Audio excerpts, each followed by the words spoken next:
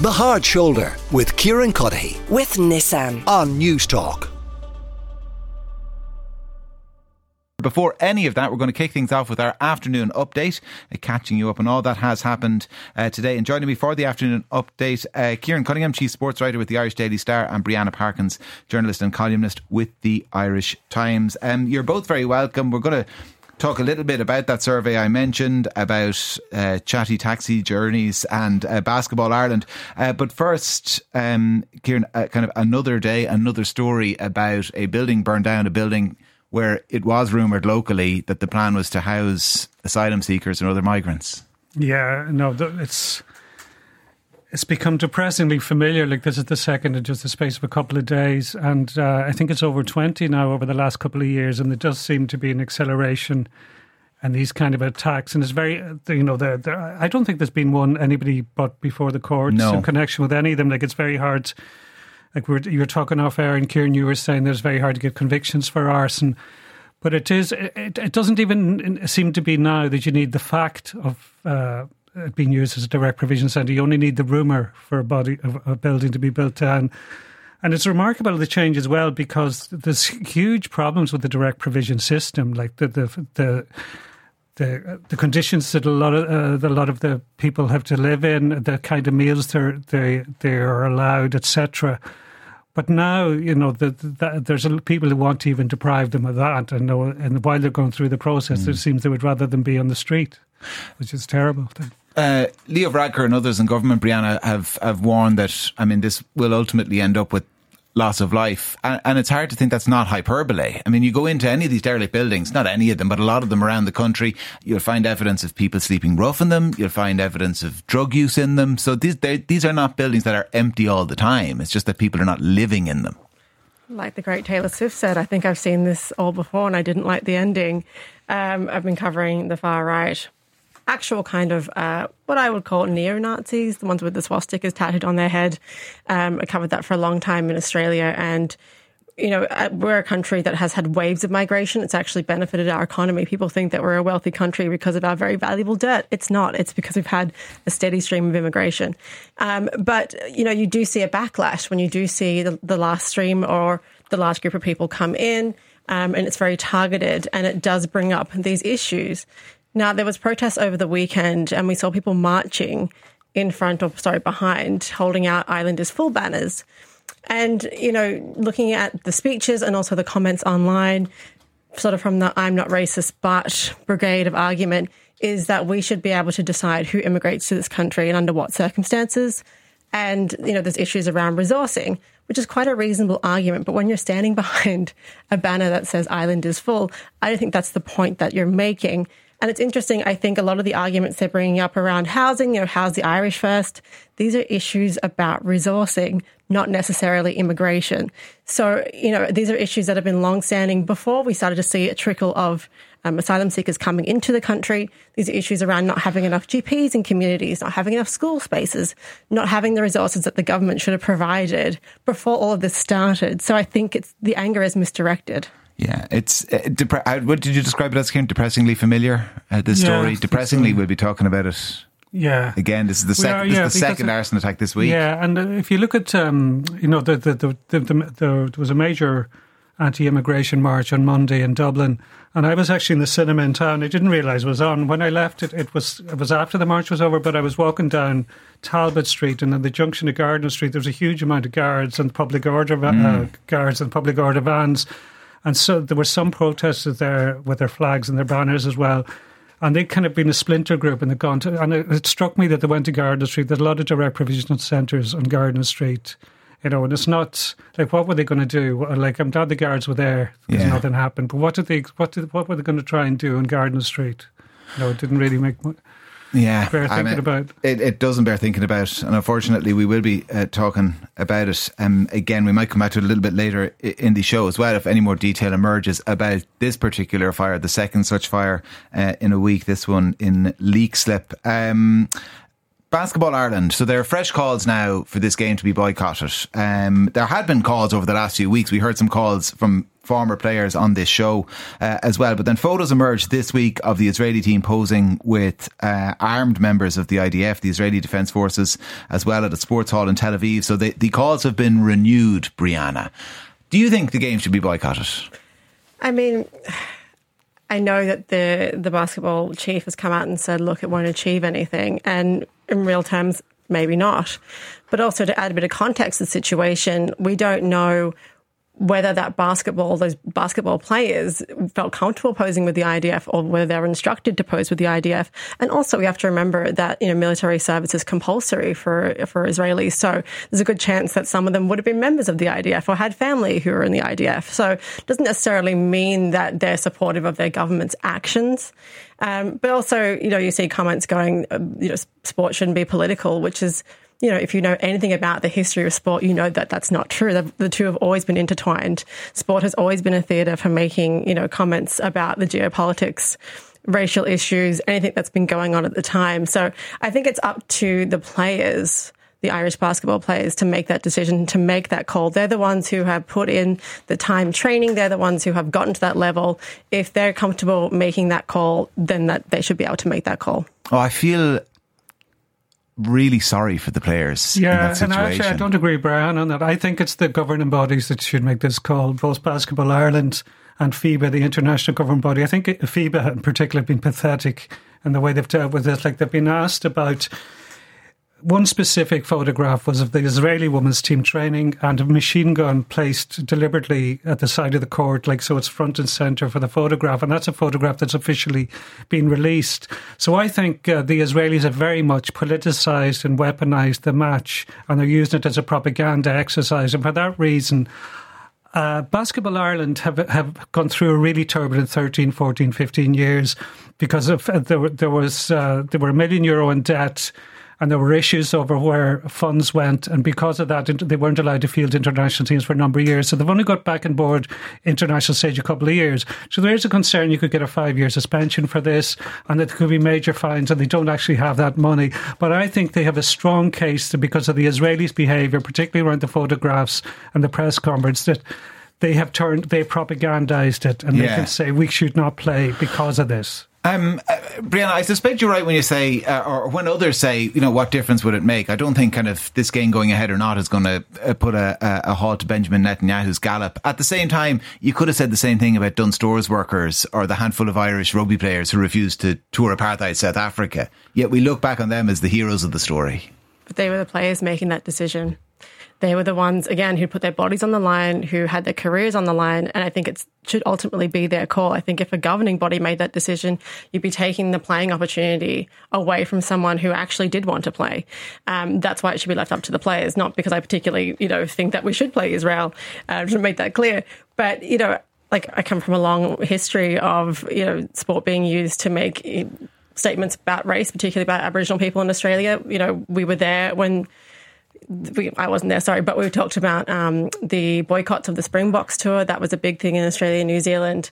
And again, I think sport is a really powerful tool in setting those messages, the boycott of the Moscow Olympics. But I do also think it's up to the individual athletes themselves to make that call. Yeah, and at least 5 of them have made that call. Yeah. They are boycotting. Just in relation to the previous thing we talked about, this is a kind of slightly terrifying text from Shane and Kerry. A beautiful period house in my town is being restored by a family as a family home, but the owner had to contact the guards this morning after the usual far-right racists had a post on social media last night saying it was going to be used for asylum seekers and that hopefully it would be burned to the ground. What an ordeal for the family. Our community-friendly, welcoming town, many nationalities, and these horrible people spreading rumours don't speak for our town, says Shane and Kerry, which speaks to a point one of you made about kind of reality or facts not getting in the way of these things being a very high-profile figure, did go on social media a few months back about, we should burn stuff down, so we're not going to get into that, but you can figure it out. You don't have to dig too deep to figure out. Don't call the lawyers just yet. But just in terms of that text saying that these are horrible people, I don't know if everyone that's been caught up in this is a horrible person. I think some very smart people who care about maybe the future of their children, they're worried that they can't get medical appointments. They're living with the daily frustrations of an underserved system. Yeah. And now they suddenly have someone to blame for that isn't as nebulous as the government they voted for or perhaps didn't bother to vote against. So now you have this very clear, like, here's the problem. These guys are causing it all. We need to stop this. It's giving them a clear channel, and that's being exploited by far-right leaders. Yeah, I do think COVID and lockdown has impacted on a lot of people, that it's... I think maybe they were online a little bit too much, and corners of the internet you shouldn't really go down. And they hoovered up a lot of conspiracy theories. And if you do see a lot of the people who are campaigning against migrants are anti-vaccine, and they're the Venn diagram is just a circle. Yeah. So I think they're being manipulated by malicious forces in many ways, I think, and a lot of this does come from the American culture wars, and it has been manufactured. Speaking of culture wars, so this is an item we're coming back to after 5 o'clock. I found it fascinating. It takes a little bit of explaining, so if people would bear with me. Essentially, King's College London, they carried out this research, published it. It was actually the start of last week, flew under the radar a little bit. But what they found is, and they were comparing generational attitudes, and what they found is that as the generations go by, people get more progressive and more liberal, generally speaking. There's obviously exceptions to it, but they started with baby boomers, who were followed by Gen X, more progressive and liberal. They're replaced by millennials, generally speaking, more progressive and liberal. And then you get to Gen Z, women, more progressive, more liberal. And then the arrow goes the opposite direction altogether for men. Not only are they more so-called traditional and conservative than they would be expected to be following trends, they're actually, Brianna, more conservative and traditional than previous generations. A more negative attitude to feminism amongst teenage boys than men over 60, for example. Yeah, this does not surprise me, actually. There's been a rise of what we call the edgelords of the internet, which is, it's cool to say horrific things. It started on 4chan, really, and it's migrated across to Reddit, and now it's on Discord, where essentially it was really cool to say horrific things about feminism or race or disability, to be like, oh, I'm anti-PC, anti-edgy. That's how you be punk. Whereas, like, traditionally, the younger generations would have been more socially conscious, and that's how they rebelled against their parents.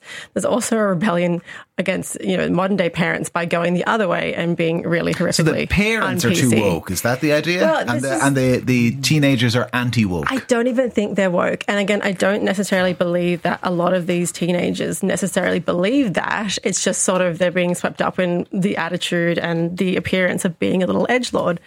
But anyway, I also think it also hints at the possibility that there is a backlash towards the progression of women in society. I often joke with my partner, it's like, man, like, wouldn't you're a white man, you would have had it the best 30 years ago. You would have come home from work, I would have had dinner for you ready, maybe 40 years ago. You know what I mean? Like, you wouldn't have had to do nothing. And I would have to come home and then still make the dinner. And we often joke about it. You don't do those things for Brianna. I don't. I'm terrible. I'm awful. You shock me. I know. He'll survive, though. He lives. He's not being abused, don't worry, by making his own dinner. But I think young men have cottoned onto that and gone, hang on a second, what it means to be a man is changing, and it changes, from generation to generation. So now it isn't necessarily being a breadwinner because more women are entering the workforce and costs are being split 50-50. Economically, it doesn't make sense it's not possible for one partner to go off for work and one to stay home and mind the house. Two partners have to be working. They're now being expected to take on household chores. They're now being expected to take on childcare chores. And it's like, I don't want to do that. And I feel like men in my generation in particular, who are a little bit older, in the 30s, they're quite happy for women to split costs 50-50 with us, but they don't want to pick up 50-50 of the housework. So I think that is where sort of this backlash is coming into it. Kieran, are you an edgelord of the internet? It's a great title, isn't it? I it kind of speaks, though, to the popularity of those the Andrew Tates and the Jordan Petersons of this world. Yeah, absolutely. And I was even thinking this in sporting terms. Like, when I was younger, the great sporting hero here was Paul McGrath, like through the late 80s and the 90s then. And he's a very kind, decent, he's a flawed human being, but very kind, decent, empathetic, very likeable guy. But the guy who took over for him a few years later as the biggest Irish sporting hero was Conor McGregor, who was a strutting guy who was seen as an alpha male. if you criticised him online or questioned the worth of the sport, you got the same insults that the Andrew Tate, the edgelord types give you cuck, soy boy, that kind of stuff.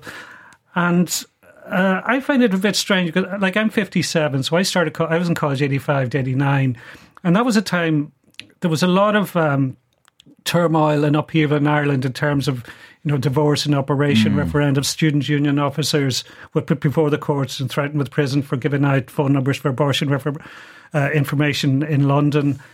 And there was it was quite liberal. Young people were becoming more liberal. And I think I went to London in the early 90s to work. And I think a lot of the change that happened in London and the UK around that time came to Ireland as well.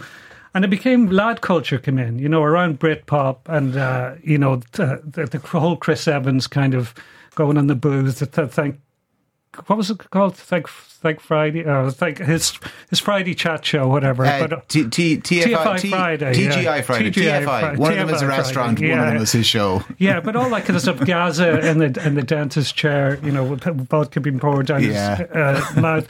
But that became the norm. And I think... Where did it come from? Like, I honestly think Rupert Murdoch was a big part of it, the Murdoch media. That's when it became really strong in terms of TV as well as papers around the world. And they did push that, kind of aggressive, traditional male. And even women were encouraged to go the same way with the Ladette nonsense, which eventually burned out very quickly, because it was such... stupidity, I think, to be honest. I think that then led into like the 2000s Paris Hilton Playboy bunny over-sexualization of women being seen as empowering. Like pole dancing is empowering. That led into that, and then we swung back the other way into going, hang on a second. Yeah, but if you're, say, you talked in context of the migrant discussion about kind of, say, malign actors who will misdirect anger. Like if you were somebody who wanted to reverse some of the progress that we would describe as kind of progressive and liberal in this country around kind of abortion and marriage and everything in the last few years, I mean, this is the exact generation you'd be targeting in terms of misdirecting that anger, right? You're frustrated, you've got a confused sense of masculinity, you don't have as clear a cut, maybe a sense of your role as your previous generations had. You know what? You need to push back. We need to push back. And in 15, 20 years' time, we'll have another referendum. I think it's also about accountability. So, having those conversations around consent, being aware that men do perpetrate the majority of domestic and family violence. And it's like, well, hang on, we don't want our boys to feel bad. And I understand that it must be tough to be, a parent of a young boy and have to have those conversations, but don't avoid them because you're worried it's going to make them feel bad. You know what I mean? That's where a lot of the backlash is coming from. And in terms of, when we talk about, being that lost in that masculinity, and it's like, well, hang on, just being the breadwinner and coming home, putting your feet up isn't enough anymore. You do have to take an active participation in your children's lives, where it's like they don't have the blueprint for that necessarily because their father didn't do it. And I feel like when you're a young woman, teenage woman growing up, you are acutely aware of gender differences, not because women are smarter than men. It's just because we have to face up to the realities much earlier. We're sometimes catcalled. Like I was catcalled at 11. You know what I mean? I saw my mum do all the housework and I was like, I don't want that happen to me. Whereas young boys are sort of protected a little bit from that. So don't really understand the implications of what Tate and Jordan Peterson are saying. Yeah, but at the root of that is nostalgia. And there's an obsession with nostalgia now, and that has been pushed as part of the culture war, that there was an idealised time when women knew their place and men were the breadwinner and men were all alpha males and silverbacks or whatever you want to call them. And even though people who don't remember that and know it was a very, like particularly in this country, if you hark back to the way things were 30, 40 years ago, it's not something you want to go back to. But I think there is this misplaced nostalgia. And you should always remember that up to the mid-19th century, nostalgia was classed as a disease. And there were cures. One of the cures for it was the placing of leeches to suck your blood. So it's not a good road to go down. Bring back leeches. Oh, my God. Tom on Migrant says, could the mainstream media, you know where this is going, stop misinforming people and spreading disinformation? Huge numbers of people coming into a borderless country is bound to have huge negative impacts on housing and hospitals and schools and other services. For the people already in the country, disingenuous to say otherwise. No wonder mainstream media hate social media where diverse opinions are allowed. The mainstream media have liberal ideologies and their agendas are to manipulate public opinion, says Tom. Tom, far be it from me to criticise any opinion you have. You're as entitled to them as anyone. One little thing I would pick up. We're not borderless. We have one borderless part of this country, and it's a jurisdiction on the other side that is proposing to send people to Rwanda when they turn up without their papers. So we're not bordered. I mean, everything else, like I say, you're entitled to your opinion, Tom. Thank you for the text. 087 1400 106. Brianna Parkins, journalist, columnist with the Irish Times. Kieran Cunningham, chief sports writer with the Irish Daily Star. Thank you both very much for joining me. The Hard Shoulder with Kieran Cunningham. With Nissan. Weekdays from 4 on News Talk.